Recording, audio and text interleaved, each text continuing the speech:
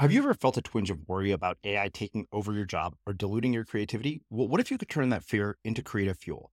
We've just published an amazing new ebook called The Four Keys to Success in an AI World, and this is more than just a guide. It's a deep exploration into the human skills that AI can't touch, the skills that are essential for standing out and thriving, no matter how much technology evolves.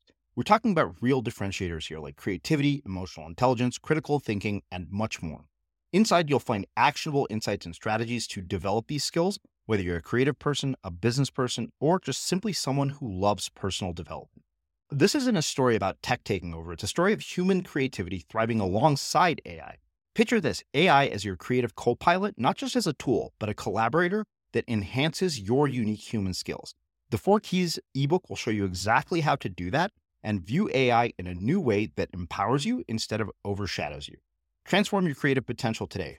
Head over to unmistakablecreative.com/4keys. Use the number 4, KEYS. That's unmistakablecreative.com/4keys and download your free copy. Well, I think there's a progression. For me, it started with getting positive feedback and having my identity shaped and formed by the feedback of others. And then taking that feedback into writing hopefully better and better books and getting better and better feedback. But the only thing about positive feedback is there's a law of diminishing returns. And it doesn't mean as much the further you get into it. And that's kind of sad, but it's also kind of great because you actually struggle in the next phase with, okay, do you love your ego and do you love your identity or do you love the work? And that's phase 2, where you begin to really fall in love with the craft and the process. And then I actually think there's an evolution beyond phase 2 into phase 3, where you actually begin to love the reader, where, you've learned the craft and you've learned the process and you've shaped your identity. And this is the path you have to go to. You can't jump right into loving the reader. It doesn't work that way. But as you keep going, you sort of play out on the sense that, okay, I know I'm a writer. I get it, and everybody's told me that for so many years. I don't need any more affirmation in that category of life. And now I know I'm a good writer and I've learned the craft and I've really fallen in love with the way to structure these things. And now, with the kind of writing that I'm beginning to do now, I find myself thinking more and more about the reader and thinking about, boy, I hope this helps them, or I hope this comforts them. And I have a suspicion that this is when work really gets good.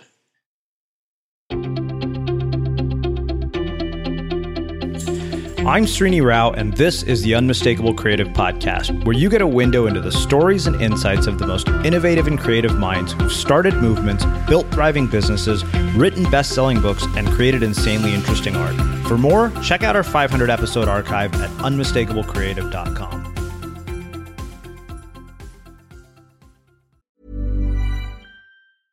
Small details are big surfaces. Tight corners are odd shapes. Flat, rounded, textured, or tall. Whatever your next project, there's a spray paint pattern that's just right. Because Rust-Oleum's new Custom Spray 5-in-1 gives you control with 5 different spray patterns. So you can tackle nooks, crannies, edges, and curves without worrying about drips, runs, uneven coverage, or anything else. Custom Spray 5-in-1. Only from Rust-Oleum. Mom deserves the best, and there's no better place to shop for Mother's Day than Whole Foods Market. They're your destination for unbeatable savings, from premium gifts to show-stopping flowers and irresistible desserts. Start by saving 33% with Prime on all body care and candles. Then get a 15-stem bunch of tulips for just $9.99 each with Prime. Round out Mom's menu with festive rosé, irresistible berry chantilly cake, and more special treats. Come celebrate Mother's Day at Whole Foods Market. Mother's Day is around the corner. Find the perfect gift for the mom in your life with a stunning piece of jewelry from Blue Nile. From timeless pearls to dazzling gemstones, Blue Nile has something she'll adore. Need it fast? Most items can ship overnight. Plus, enjoy guaranteed free shipping and returns. Don't miss our special Mother's Day deals. Save big on the season's most beautiful trends. For a limited time, get up to 50% off by going to BlueNile.com. That's BlueNile.com. I'm Sandra, and I'm just the professional your small business was looking for. But you didn't hire me because you didn't use LinkedIn Jobs. LinkedIn has professionals you can't find anywhere else, including those who aren't actively looking for a new job, but might be open to the perfect role. like me. In a given month, over 70% of LinkedIn users don't visit other leading job sites. So if you're not looking on LinkedIn, you'll miss out on great candidates like Sandra.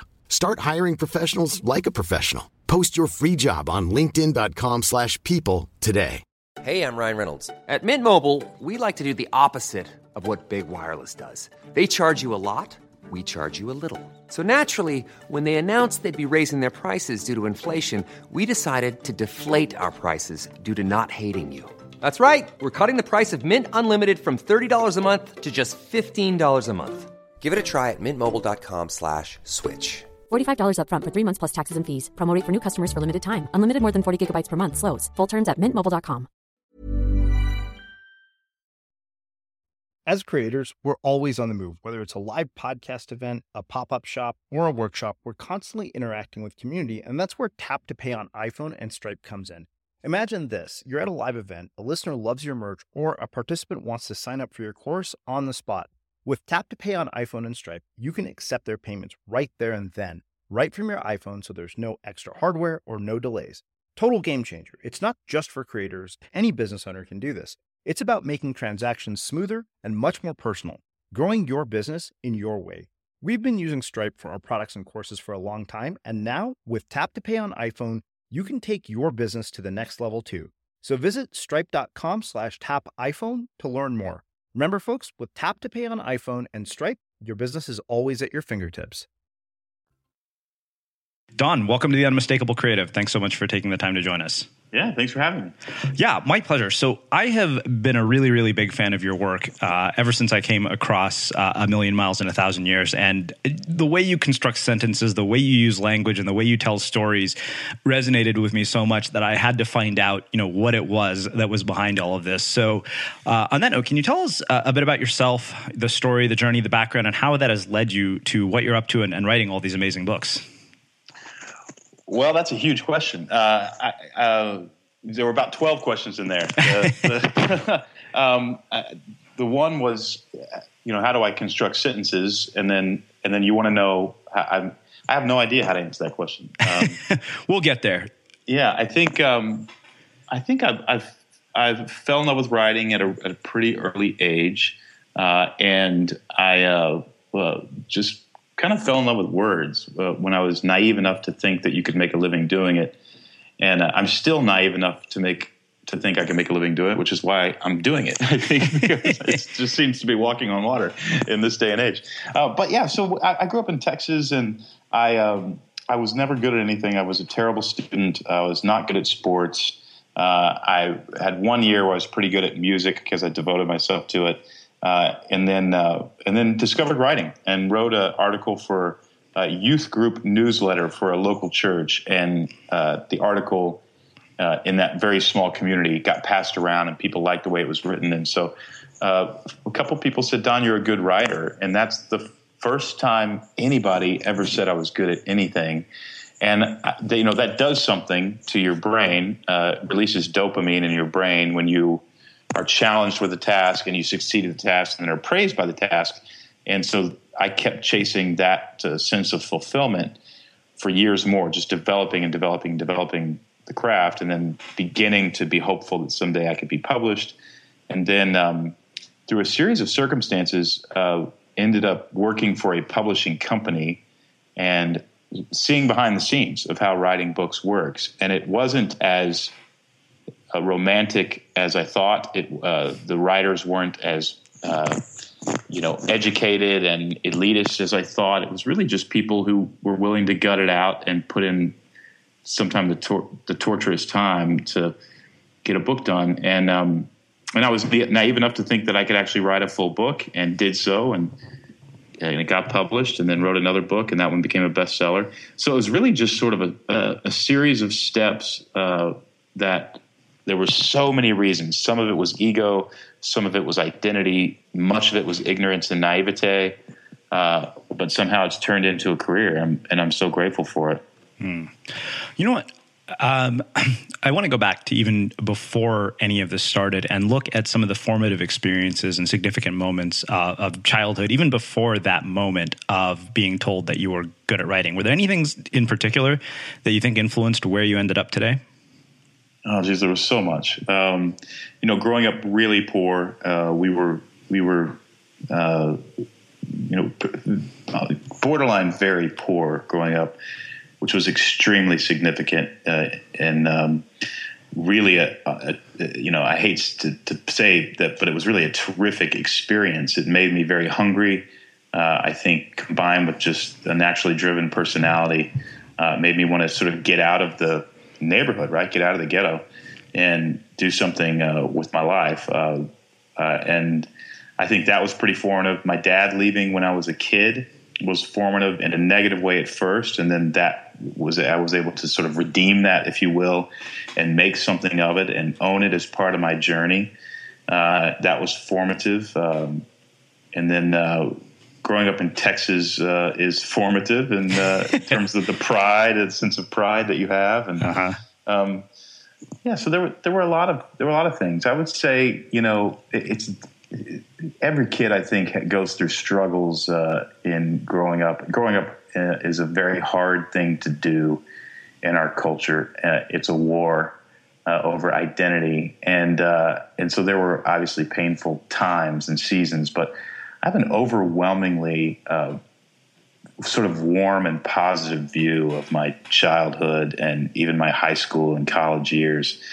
I tend to be able to sort of rewrite my own story in my head, which I think is a positive characteristic for all of us to learn, and self-edit different memories and see things from a perspective that gives it more positivity than negativity, which has served me very well.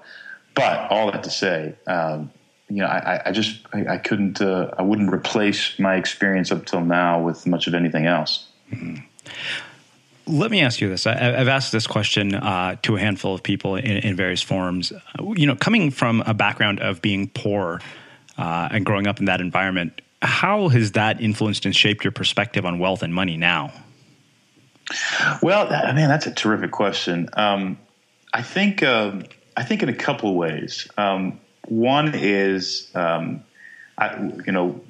live well. My wife and I live well. We own and operate a decently successful company. I mean, we're not making millions, but we're making a lot. And we live beneath our means. We live very much beneath our means. Rather than buying a big dream house, we bought a little rental property. We just make decisions based on the idea that you don't know if you're going to be able to eat tomorrow, which is absurd. It's just absurd if you think about it, and so I think that sense of drive, when I look at why I'm driven, it's literally like, well, we could end up poor. I mean, we may not be able to pay rent next month. And, even if we get our mortgage saved up for the next 12 or 18 months that we can pay, I still feel like, well, that could expire. You just don't know. And, they did a study, and forgive me for talking about a study without being able to cite it, but I do remember they were looking at common characteristics of really good CEOs, and they wanted to differentiate between the ones that kind of went to the next level. And what they discovered were the ones that grew up poor were able to take their companies to the next level. And I think there's just a sense in some folks who grow up poor that this thing could end, and we've got to hustle if we're going to eat. And I think there's an advantage to growing up wealthy in a good, wealthy home too, because you're learning to manage money and you're learning to understand how business really works. And when you grow up poor, you have to learn all that on the fly. And so there are advantages both ways. But that's one thing about growing up poor that I think was really very much served me. In fact, my wife and I, often have a conversation, would we pay for our children's education? Because nobody paid for my college, and I never graduated, and it was just a struggle. And I think I would come to the conclusion that I would want to pay for it. But how do you enter your kids into that common struggle that served you as a kid when they're going to have all their needs met? They're not going to live in the stress of a home that doesn't have any money. And then the other reality is most kids who grow up poor do not have my experience. They do not. This doesn't happen for them. The percentages are very, very low. And so there's also something about the kid who makes it out and who becomes an entrepreneur and a successful entrepreneur or a successful creative, that there's just something driven about that kid, right? And so I think that there's something about the kid that gets out that we should pay special attention to, and turn around and try to create as much as possible, both the emotional, psychological, physical, and financial path out of poverty that we were blessed to have gone on ourselves. And I do sense that responsibility too as a culture to define that path and begin broadening that path for others. You think that sense of drive is something that can be learned, or do you think it's inherently built into people like you because of the circumstances that you grew up in? I think it's both. I do think it's not just circumstances. I actually think it's brain chemistry. I think that certain people their brain chemistry just makes them more driven, and others, they're not as driven and they're much more content with a simple life, which is honorable, right? And so I do think some of it is brain chemistry, but I think that things like victim mentality, which holds us back, things like taking personal responsibility for yourself, things like not being set back by challenges, those are all skills that we can learn no matter how driven we are. And when you really think about it, it's those skills that get you ahead. It's not the drive. The drive is great, but if you can just learn these kind of basic skills on how to operate your mind and see the world, I think you're much more likely to succeed. Well, we'll talk about some of that through the lens of your own story. One of the questions that I have for you, based on what you said about having your father leave and having sort of what seemed like a negative experience, you developed this ability to self-edit the story and turn it into something positive. And I'm really interested in how you do that in your own life, like how we do that in our lives. How can we take the stories of our lives and edit them to serve us rather than sabotage us? One thing that we do with some of our clients, we have a life planning system, and we have a conference that allows people to create their life plan. And one of the modules that we take them through is we ask them to define the exceptionally high and low moments of their life. And they actually put it on a grid on a piece of paper. And we look at it, and you see the highs illustrated on top of a line and the lows illustrated below the line. And we do two exercises once we've created this grid. We sort of circle the high moments, and we ask what was so great about that, and why did you feel so impassioned or happy about that season of life, and what does that say about you and how you're wired and what your skill set is and all these kinds of things. So we explore that. Then we actually look at the low moments, and tragedy and failures and those sorts of things that we would identify as low moments. They are the most powerful moments in our lives to shape who we are. But they can either derail us if we see ourselves as a victim, or if we opt out because we made a mistake, or they can embolden and inform us and educate us.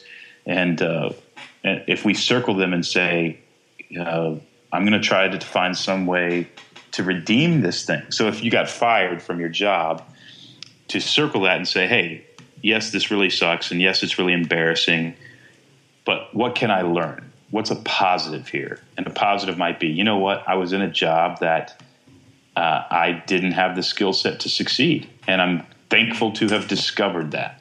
And now I can go on a journey to find out what I'm really good at. It takes a great deal of mental strength to do that, but I think the people who learn that as an ability, they go very, very far in life, because so few people can actually do that.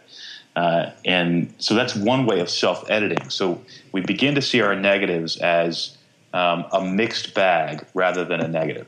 So this horrible thing happened to me, and yes, it was bad, but I also got this blessing on the back side of it that really helped me. And that's great for our mental health. It's great for our development. It's great for the strength of your character. And it's great. It's a great component of just succeeding. What have been the highs and lows in your life?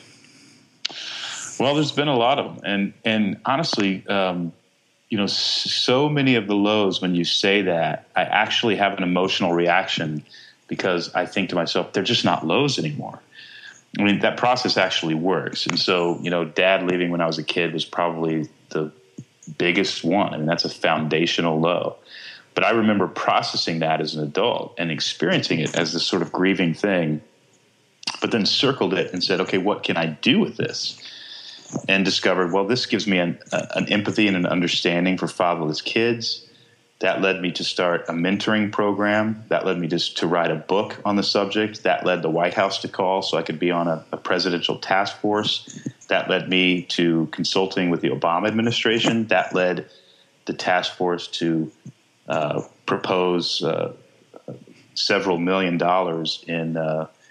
in aiding outside organizations to reunite fathers coming out of prison with their children, which would give them reason not to go back to prison, which would save taxpayers way more money than we invested in the program. So when you say what are the negatives, how can I now see my father leaving as a negative when it led me to be able to have so much leverage and interact with so many people and have such great experiences that just otherwise wouldn't have happened. And so I think it's possible to take everything that happens to us and circle it and do that. So yes, there have been negative turns, but this process, which I actually just learned from Viktor Frankl, it's not something that I created myself. It's Viktor Frankl's work that informs all of this. It works. I mean, it actually works to redeem your negative turns. So let me ask you this. As I'm listening to you say that, I think about negative turns in my life. I graduated from Pepperdine's MBA program, broke and unemployed, and this show wouldn't have existed if I had gotten a job. Yeah, awesome. I love that. But here's the thing. At the time, I could not see it that way because in the moment, I think when we experience our losses, when we experience our lows, we're so consumed by grief that we can't see that these things could actually be good. And I'm really interested in hearing your thoughts about that. Yeah, but and I get it. And that's where every, as a writer and a business person, what I do most is study story. And so I study screenplay, I study story structure, I take classes on story and read every book that comes out on story structure. When you have a hero in a story, they have to go through what you went through when you left Pepperdine. They have to. If they don't, they're simply not qualified to earn the title hero. They have to be broken. They have to get to the absolute end of their abilities. Somebody has to come in and help them and rescue them. And so the one thing for anybody listening to this podcast to remember is that if it's really, really bad for you right now, you actually have the most important ingredient of having a great story. and in the moment, that's sort of like, kissing your sister or whatever, it just doesn't feel like very, that's not very encouraging if you're consumed by grief. It's not the thing you actually wanted. It's real close, but it's not the thing you actually wanted. And so, but it's just true. And so stories well lived are enjoyed in hindsight. They're not always enjoyed in the moment. They're often very difficult in the moment. And I know, this morning I went into my writing shed in the backyard and I got started on the new book and just had a terrible experience. I mean, it's just a terrible experience. It was just so unbelievably frustrating. I couldn't get the words that I wanted.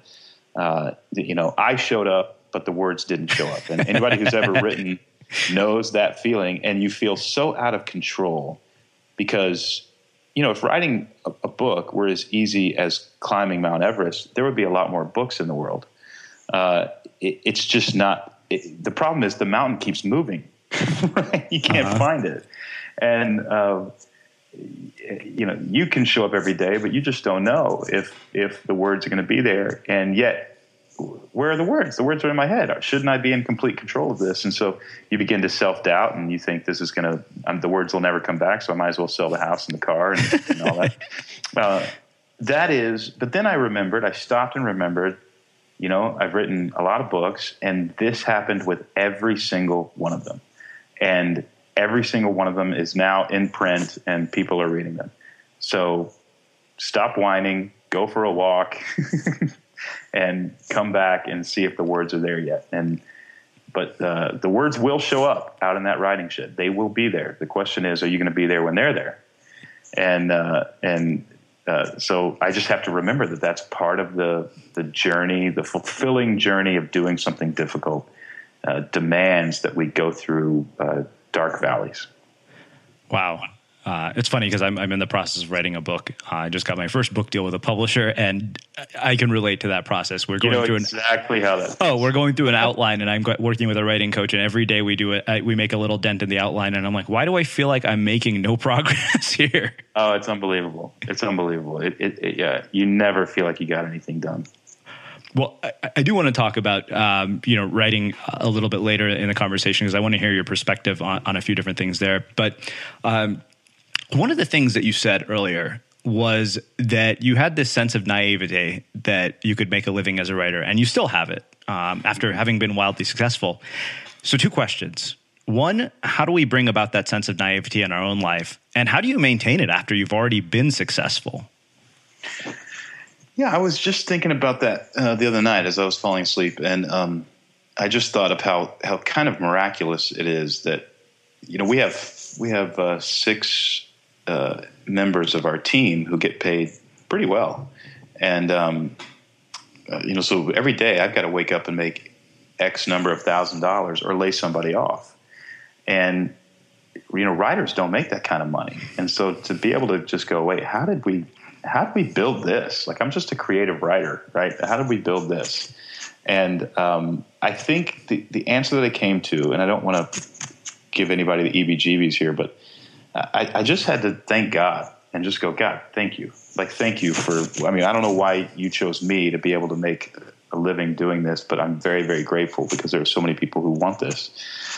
But I also think that, so I think that's a part of it. And even Stephen Pressfield in the War of Art would say there's this mysterious connection with God and the writer, and God just gives you the words. And I think that's a little bit true for business people too.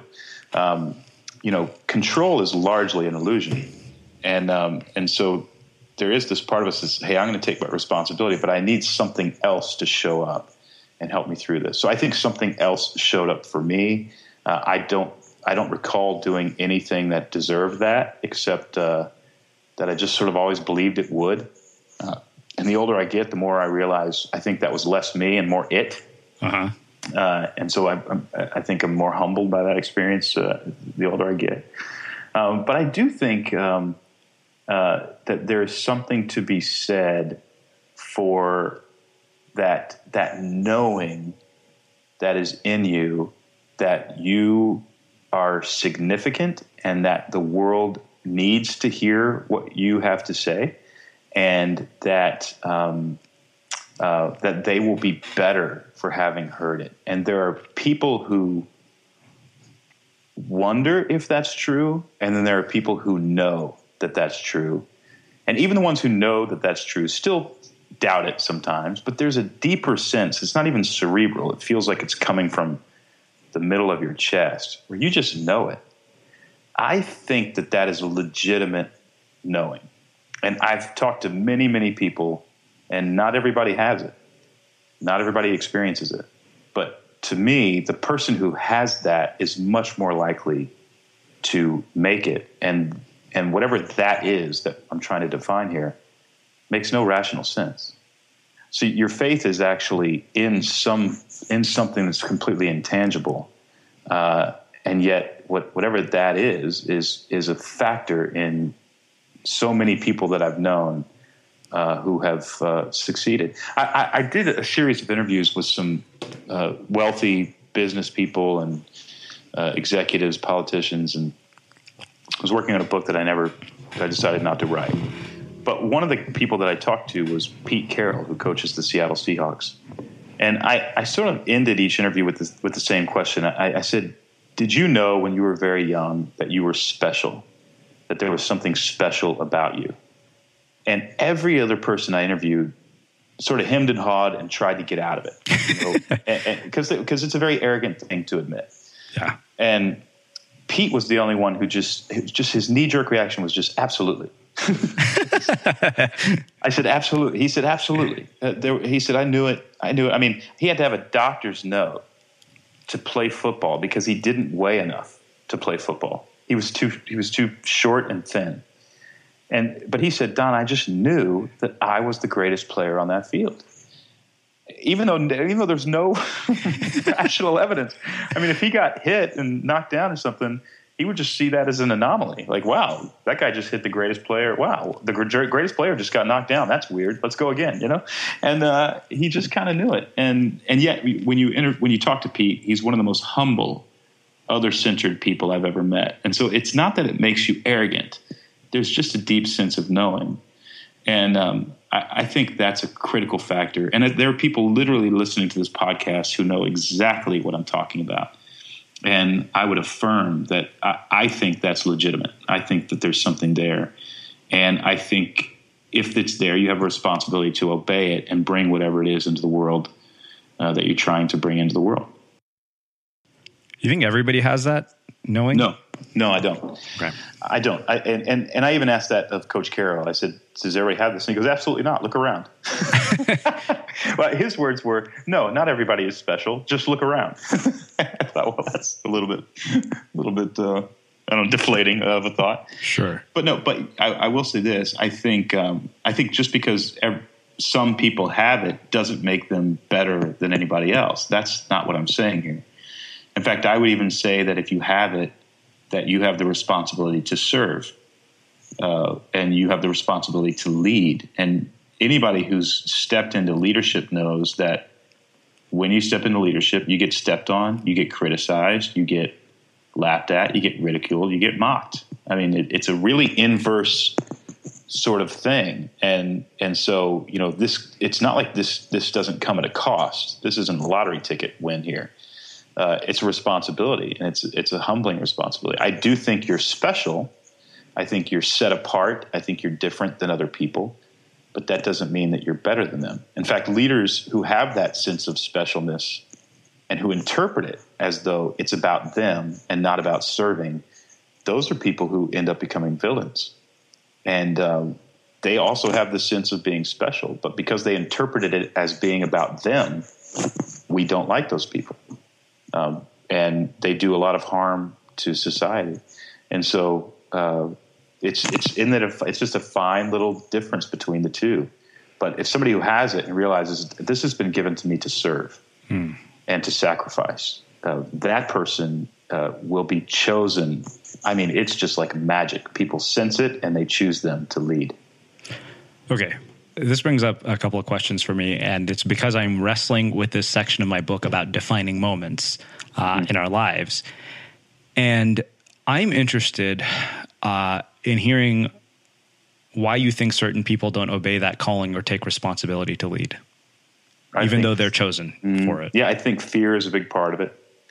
You know, I mean, if you own up to that sense of responsibility, or if you own up to that sense that you're special, you are then responsible for that sense that you are special. And imagine believing that you are special and getting to the end of your life and not having done anything. That would be heartbreaking. Or not having it fulfilled or verified is the word that I'm looking for. And so I think some people, they sense it. They never get away from it. It haunts them that there's something special. But they would rather not find out. They would rather say, oh, that's just a stupid thing that I'm experiencing or feeling. I don't have to act on that because if they did, you know, it would just be harder to take the chance. And so another reason that leadership and this kind of service is there's just so little competition because so many people, one, not everybody has it, and two, so many people are too afraid to act on it. And I think that's one of the reasons we have so many bad leaders, because the people who have that sense that they're special and are really good, you know, genuinely good people, and we're not perfect. We all have mixed motives in this life, but for the most part, you know, we know how to do good, and those people don't step up.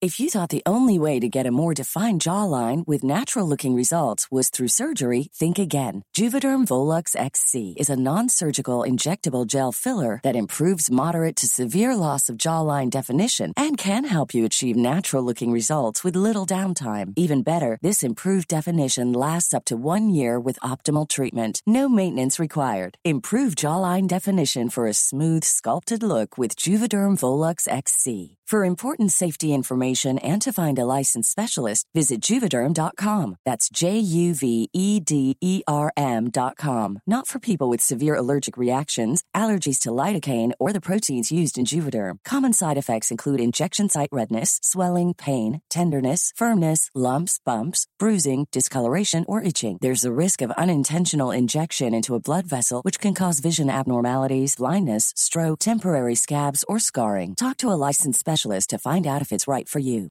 Hey, I'm Ryan Reynolds. At Mint Mobile, we like to do the opposite of what Big Wireless does. They charge you a lot, we charge you a little. So naturally, when they announced they'd be raising their prices due to inflation, we decided to deflate our prices due to not hating you.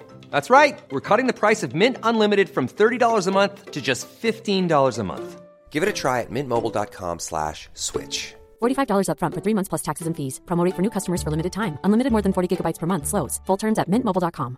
Hi, I'm Daniel, founder of Pretty Litter. Did you know cats tend to hide symptoms of sickness and pain? I learned this the hard way after losing my cat, Gingy. So I created Pretty Litter, a health monitoring litter that helps detect early signs of illness by changing colors, saving you money and potentially your cat's life. Pretty Litter is veterinarian developed, and it's the easiest way to keep tabs on your fur baby's health right at home. Go to prettylitter.com and use code ACAST for 20% off your first order and a free cat toy. Terms and conditions apply. See site for details. Planning for your next trip? Elevate your travel style with Quince. Quince has all the jet-setting essentials you'll want for your next getaway, like European linen, premium luggage options, buttery soft Italian leather bags, and so much more. And is all priced at 50 to 80% less than similar brands.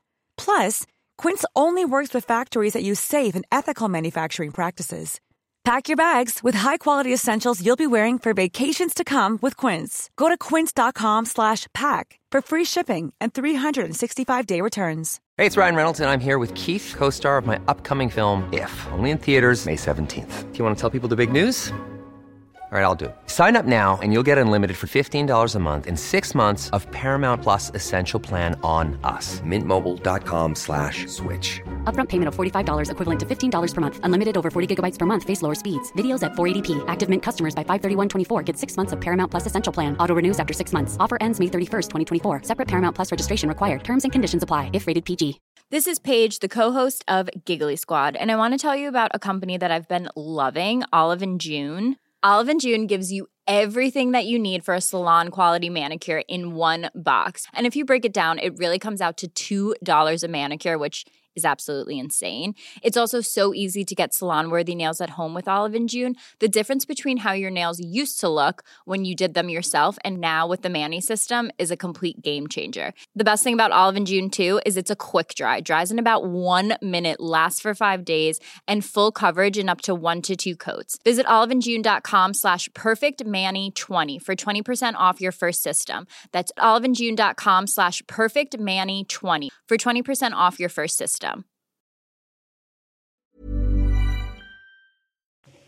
It's funny. I think about the fact that, I chose not to go pay off student loan debt and get a real job and do this instead when you talk about that.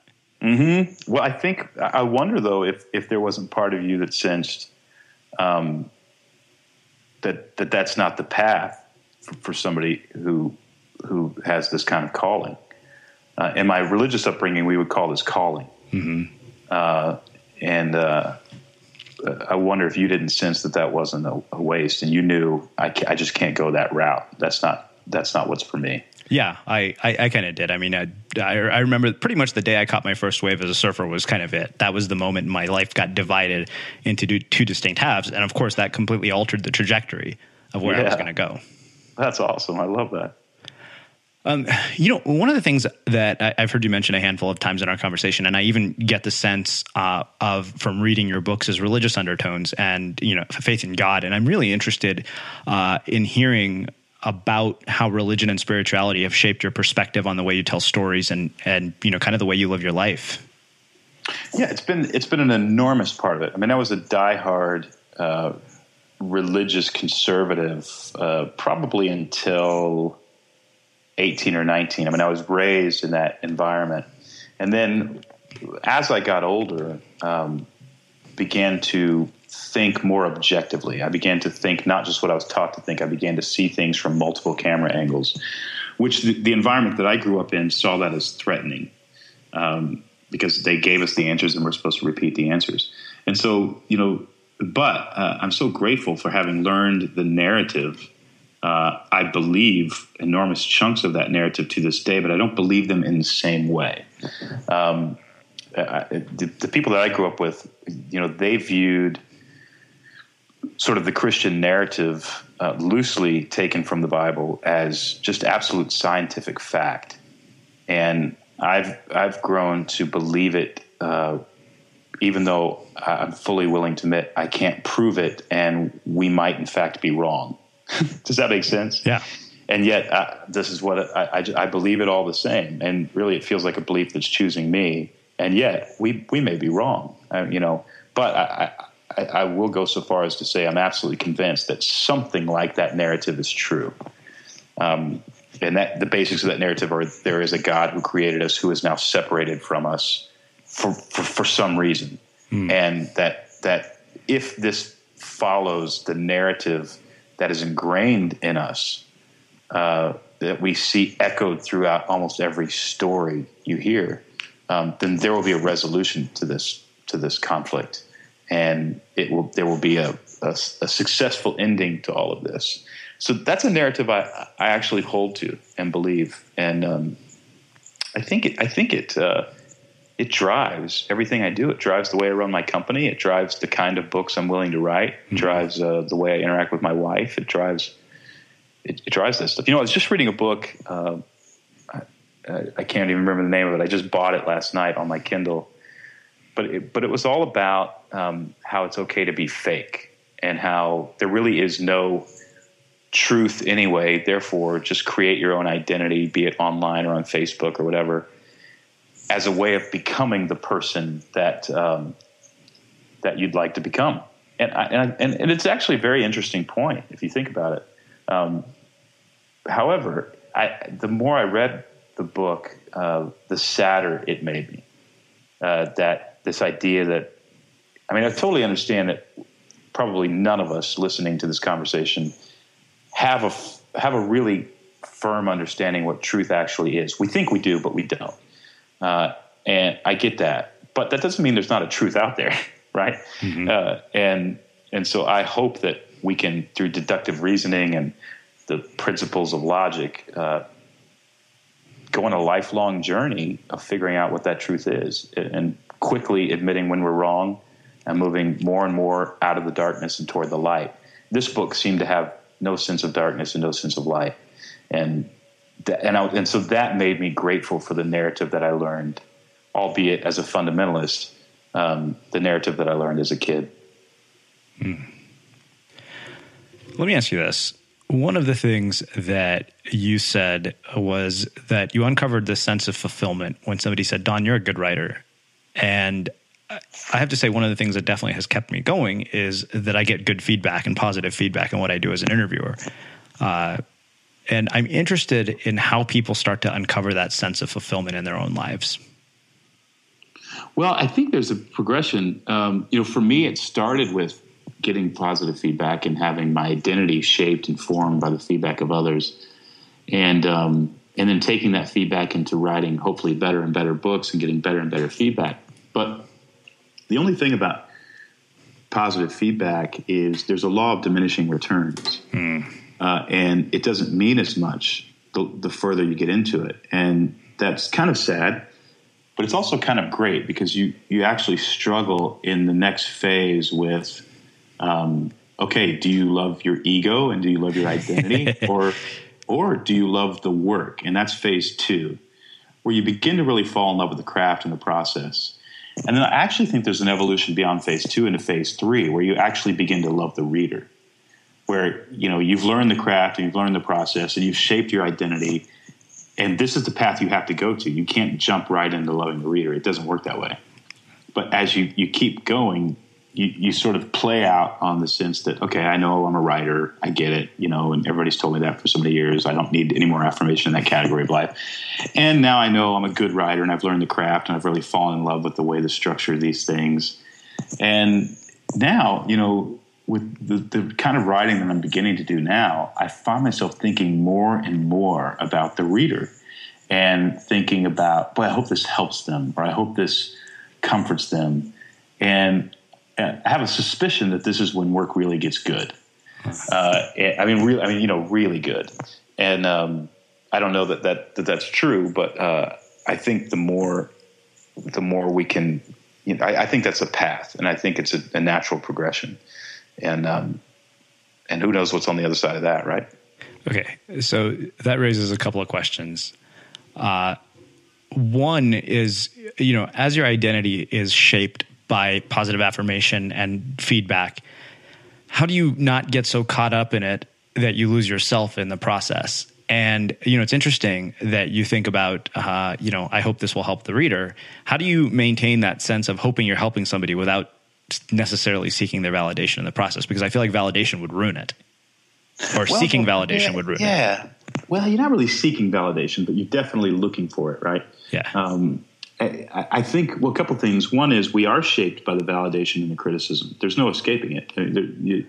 Anybody who is creative and who puts themselves out there as a writer, a songwriter, a painter, whatever, and reads a bit of criticism, there's no possible way that that's not going to shape you in some way. There's just no possible way. Yeah. And it's one of the reasons I don't actually read a lot of criticism. And when somebody, every once a month, somebody will tweet or write some open letter to me or something, and I don't read it. And one reason is, you wrote an open letter, so it's not like this is done, in a kind, considerate way. Uh-huh.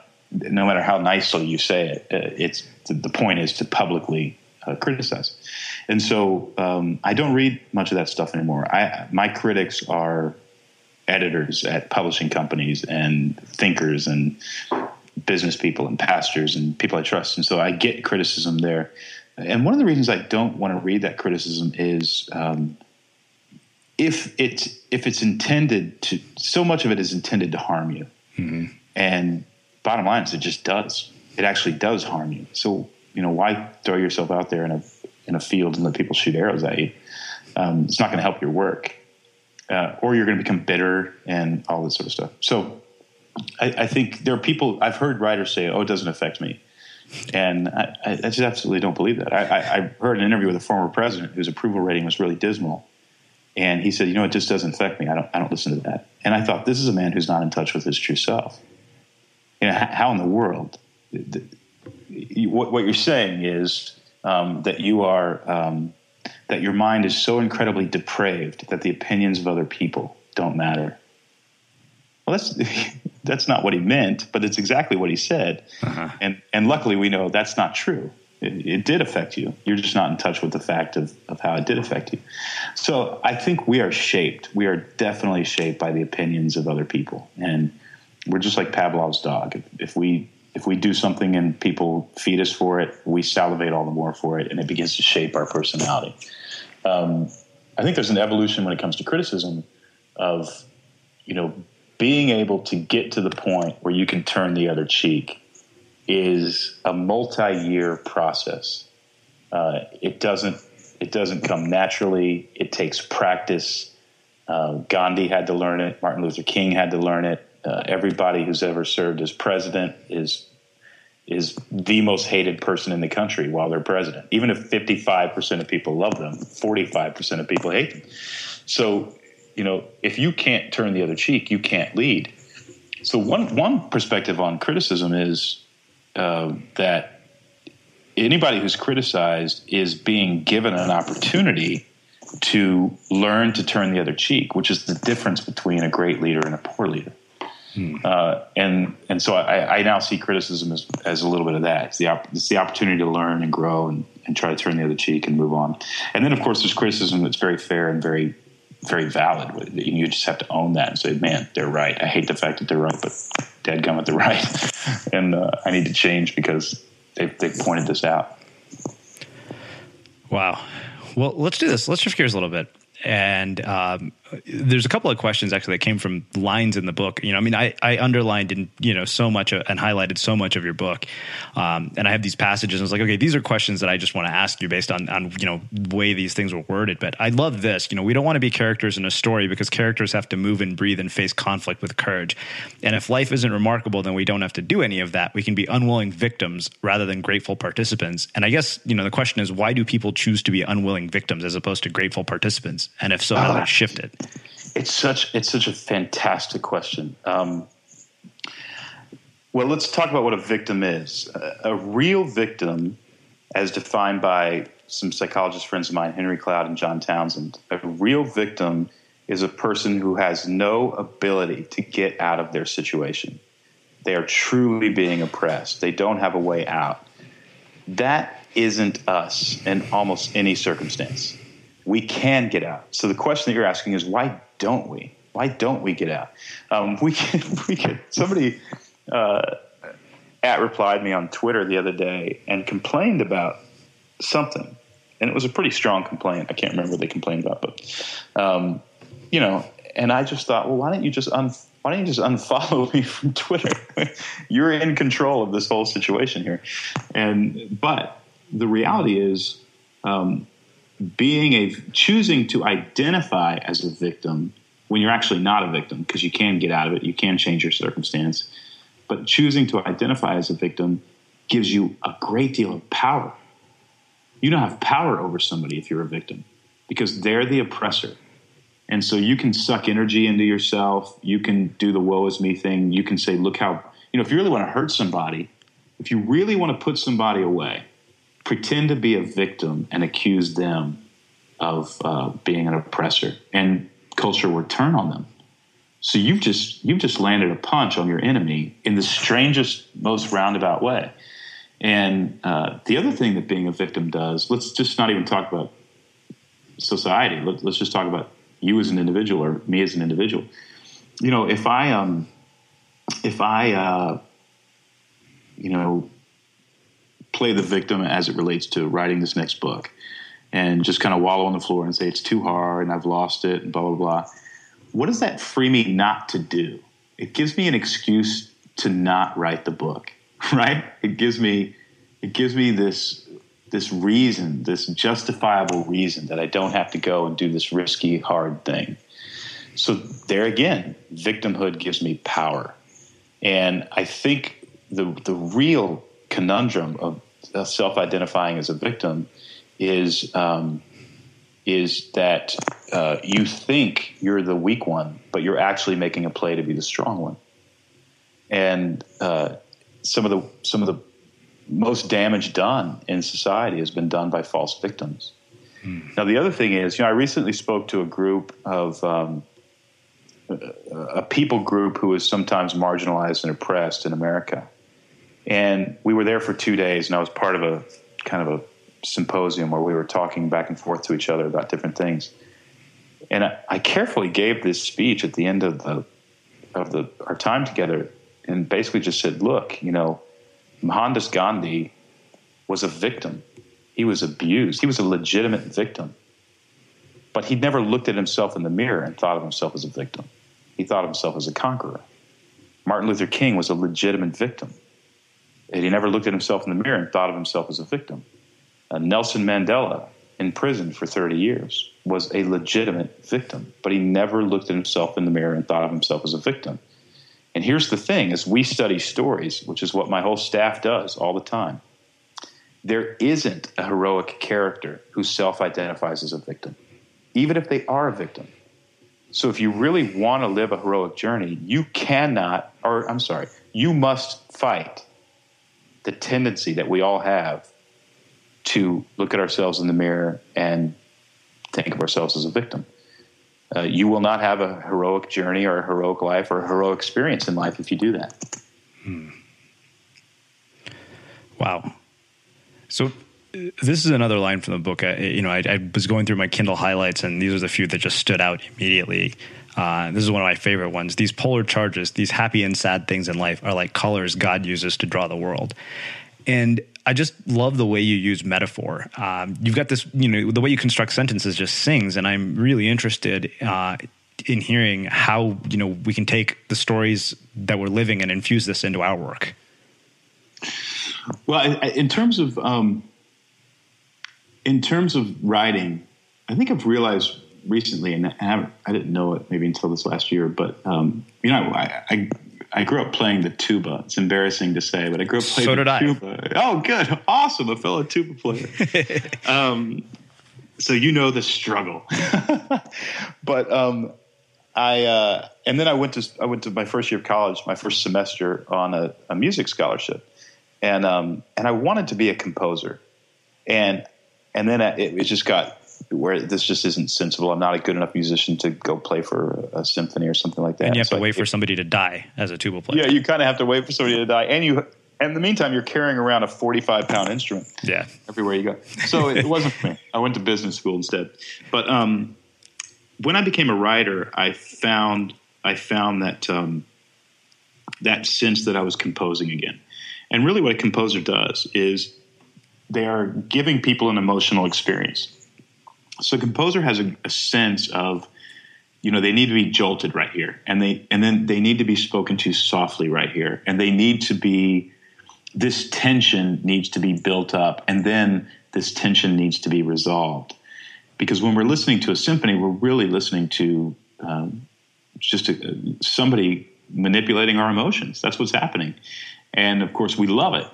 So when I finally started writing books, I finally felt like that's what I'm doing. I'm composing. I'm taking people through an experiential sort of emotional ride. And now when I write, I think of it the same way. I think this is just composing music. And this part needs a little bit more tension, and this part needs some resolution, and this part needs a little more drama, and this part needs, on and on and on. I think much more like that as a writer than I do, as kind of an outliner or structuring words. What I'll normally do is sort of get an outline there, and then I write music over the top of it, of the outline. So the structure is still there, but you're having to, word things in such a way. So to me, it's when I'm writing, I'm feeling the words. I'm feeling where they're taking what the reader is feeling, and I know full well that a significant percentage of readers are going to laugh right here, and then they're going to cry right here, and it's intended to drive, hopefully, to drive a point home. So that's sort of the it's an intuitive process, but that's kind of how I think about structuring actual sentences. So this is another one of those lines from the book. If the point of life is the same as the point of a story, the point of life is character transformation. And the question I have is a character transformation something that needs a catalyst, or is it something that can be brought about by our own will? Because I feel like it's always the byproduct of a catalyst, at least with the people I interview. It's true in story that it's always because of a catalyst. And it cannot be done by you looking in the mirror saying, I am going to transform. It's just, if you had a character, let me give you an example. If you had a character who, at the beginning of your story, and we're speaking fictional here, but this character needed to lose 25 pounds or something like that.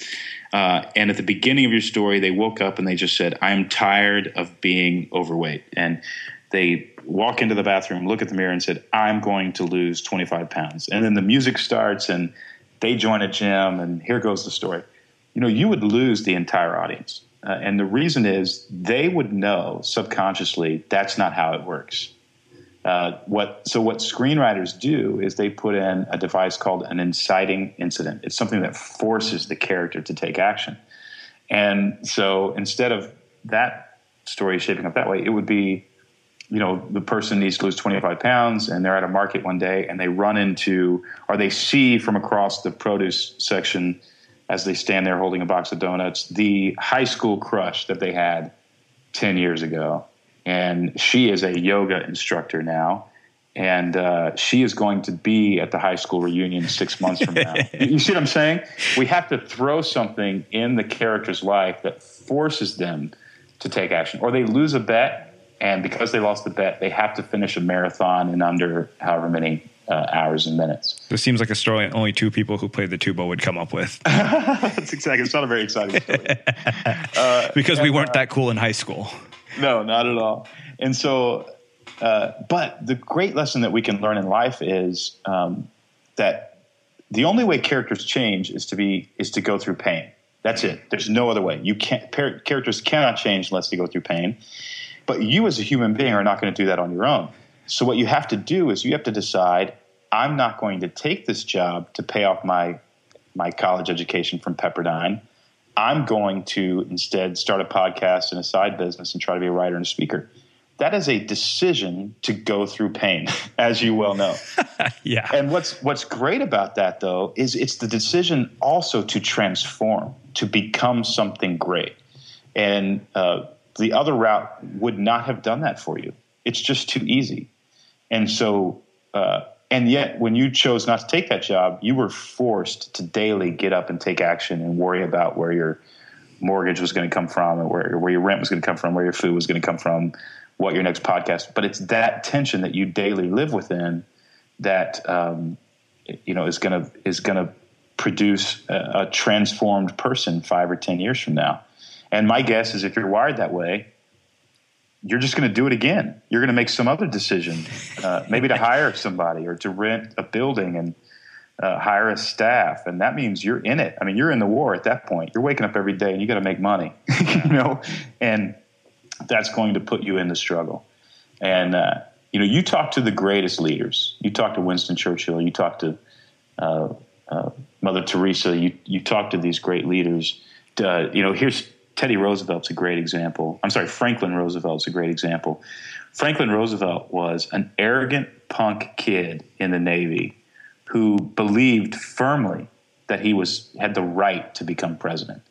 He was insubordinate to his leadership in the Navy. He worked a little bit in the Eisenhower building across the street from the White House, and he would look out on it every day, and he just knew he deserved it. His uncle had been president. He deserved it. He would have been a horrible president, an absolute horrible president. And the greatest thing that happened to him was that he got polio. And when he got polio, he lost the use of his legs, and he couldn't walk without the help of other people. And, of course, he gave up on any kind of political career. He went to Georgia, and he bought a piece of property with a hotel on it that was near some mineral springs that were said to be a cure for all sorts of diseases. And, of course, they weren't. But he thought they were, so he bought this property, and he swam in the ponds every day. And then he began to invite kids with polio up to the property. So this place was, for years, this is what Franklin Delano Roosevelt did. And kids with polio were all around him, and he fell in love with these kids, and he learned what it meant to be poor and oppressed and marginalized, and he learned what it felt like to be weak, and it humbled him. And later in his life, he would run for governor of New York out of a wheelchair, and he won. And then he ran for president, and he won.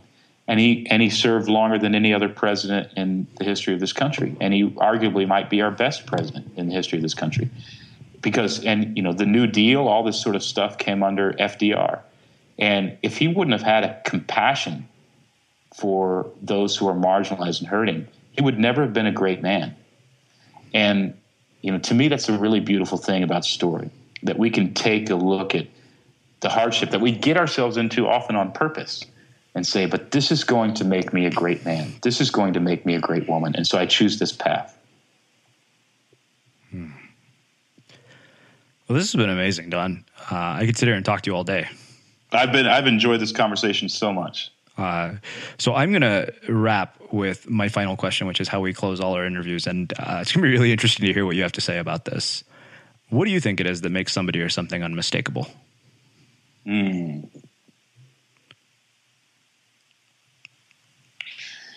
think the rarest quality that we see is sincerity. And I think anybody who does anything sincerely,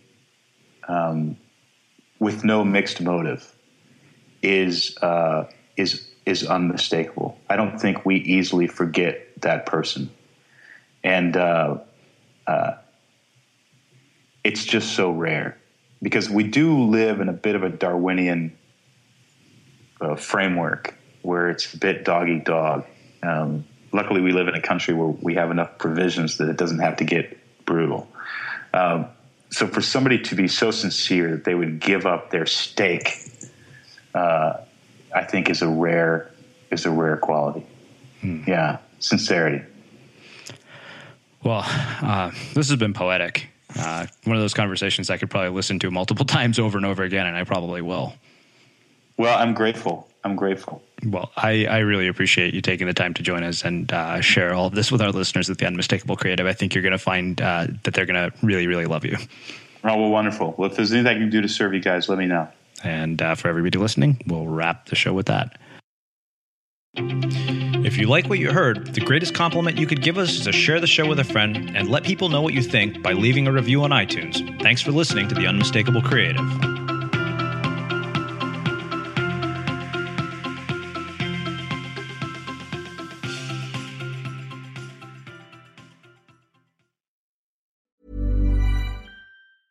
Small details are big surfaces. Tight corners are odd shapes. Flat, rounded, textured, or tall. Whatever your next project, there's a spray paint pattern that's just right. Because Rust-Oleum's new Custom Spray 5-in-1 gives you control with 5 different spray patterns. So you can tackle nooks, crannies, edges, and curves without worrying about drips, runs, uneven coverage, or anything else. Custom Spray 5-in-1. Only from Rust-Oleum. Mom deserves the best, and there's no better place to shop for Mother's Day than Whole Foods Market. They're your destination for unbeatable savings, from premium gifts to show-stopping flowers and irresistible desserts. Start by saving 33% with Prime on all body care and candles. Then get a 15-stem bunch of tulips for just $9.99 each with Prime. Round out Mom's menu with festive rosé, irresistible berry chantilly cake, and more special treats. Come celebrate Mother's Day at Whole Foods Market. Even on a budget, quality is non-negotiable. That's why Quince is the place to score high-end essentials at 50 to 80% less than similar brands. Get your hands on buttery soft cashmere sweaters from just $60, Italian leather jackets, and so much more. And the best part about Quince, they exclusively partner with factories committed to safe, ethical, and responsible manufacturing. Elevate your style without the elevated price tag with Quince. Go to quince.com/upgrade for free shipping and 365-day returns. Even when we're on a budget, we still deserve nice things. Quince is a place to scoop up stunning high-end goods for 50 to 80% less than similar brands. They have buttery soft cashmere sweaters starting at $50, luxurious Italian leather bags, and so much more. Plus, Quince only works with factories that use safe, ethical, and responsible manufacturing. Get the high-end goods you'll love without the high price tag with Quince. Go to quince.com/style for free shipping and 365-day returns. Mom deserves the best, and there's no better place to shop for Mother's Day than Whole Foods Market. They're your destination for unbeatable savings, from premium gifts to show-stopping flowers and irresistible desserts. Start by saving 33% with Prime on all body care and candles. Then get a 15-stem bunch of tulips for just $9.99 each with Prime. Round out Mom's menu with festive rosé, irresistible berry chantilly cake, and more special treats. Come celebrate Mother's Day at Whole Foods Market. Imagine the softest sheets you've ever felt. Now imagine them getting even softer over time. That's what you'll feel with Boll & Branch's organic cotton sheets. In a recent customer survey, 96% replied that Boll & Branch sheets get softer with every wash. Start getting your best night's sleep in these sheets that get softer and softer for years to come. Try their sheets with a 30-night guarantee. Plus, get 15% off your first order at bollandbranch.com. Code BUTTERY. Exclusions apply. See site for details. Have you ever felt a twinge of worry about AI taking over your job or diluting your creativity? Well, what if you could turn that fear into creative fuel? We've just published an amazing new ebook called The 4 Keys to Success in an AI World, and this is more than just a guide. It's a deep exploration into the human skills that AI can't touch, the skills that are essential for standing out and thriving, no matter how much technology evolved. We're talking about real differentiators here, like creativity, emotional intelligence, critical thinking, and much more. Inside, you'll find actionable insights and strategies to develop these skills, whether you're a creative person, a business person, or just simply someone who loves personal development. This isn't a story about tech taking over. It's a story of human creativity thriving alongside AI. Picture this, AI as your creative co-pilot, not just as a tool, but a collaborator that enhances your unique human skills. The 4 Keys ebook will show you exactly how to do that and view AI in a new way that empowers you instead of overshadows you. Transform your creative potential today. Head over to unmistakablecreative.com/4keys. Use the number 4, KEYS. That's unmistakablecreative.com/4keys and download your free copy.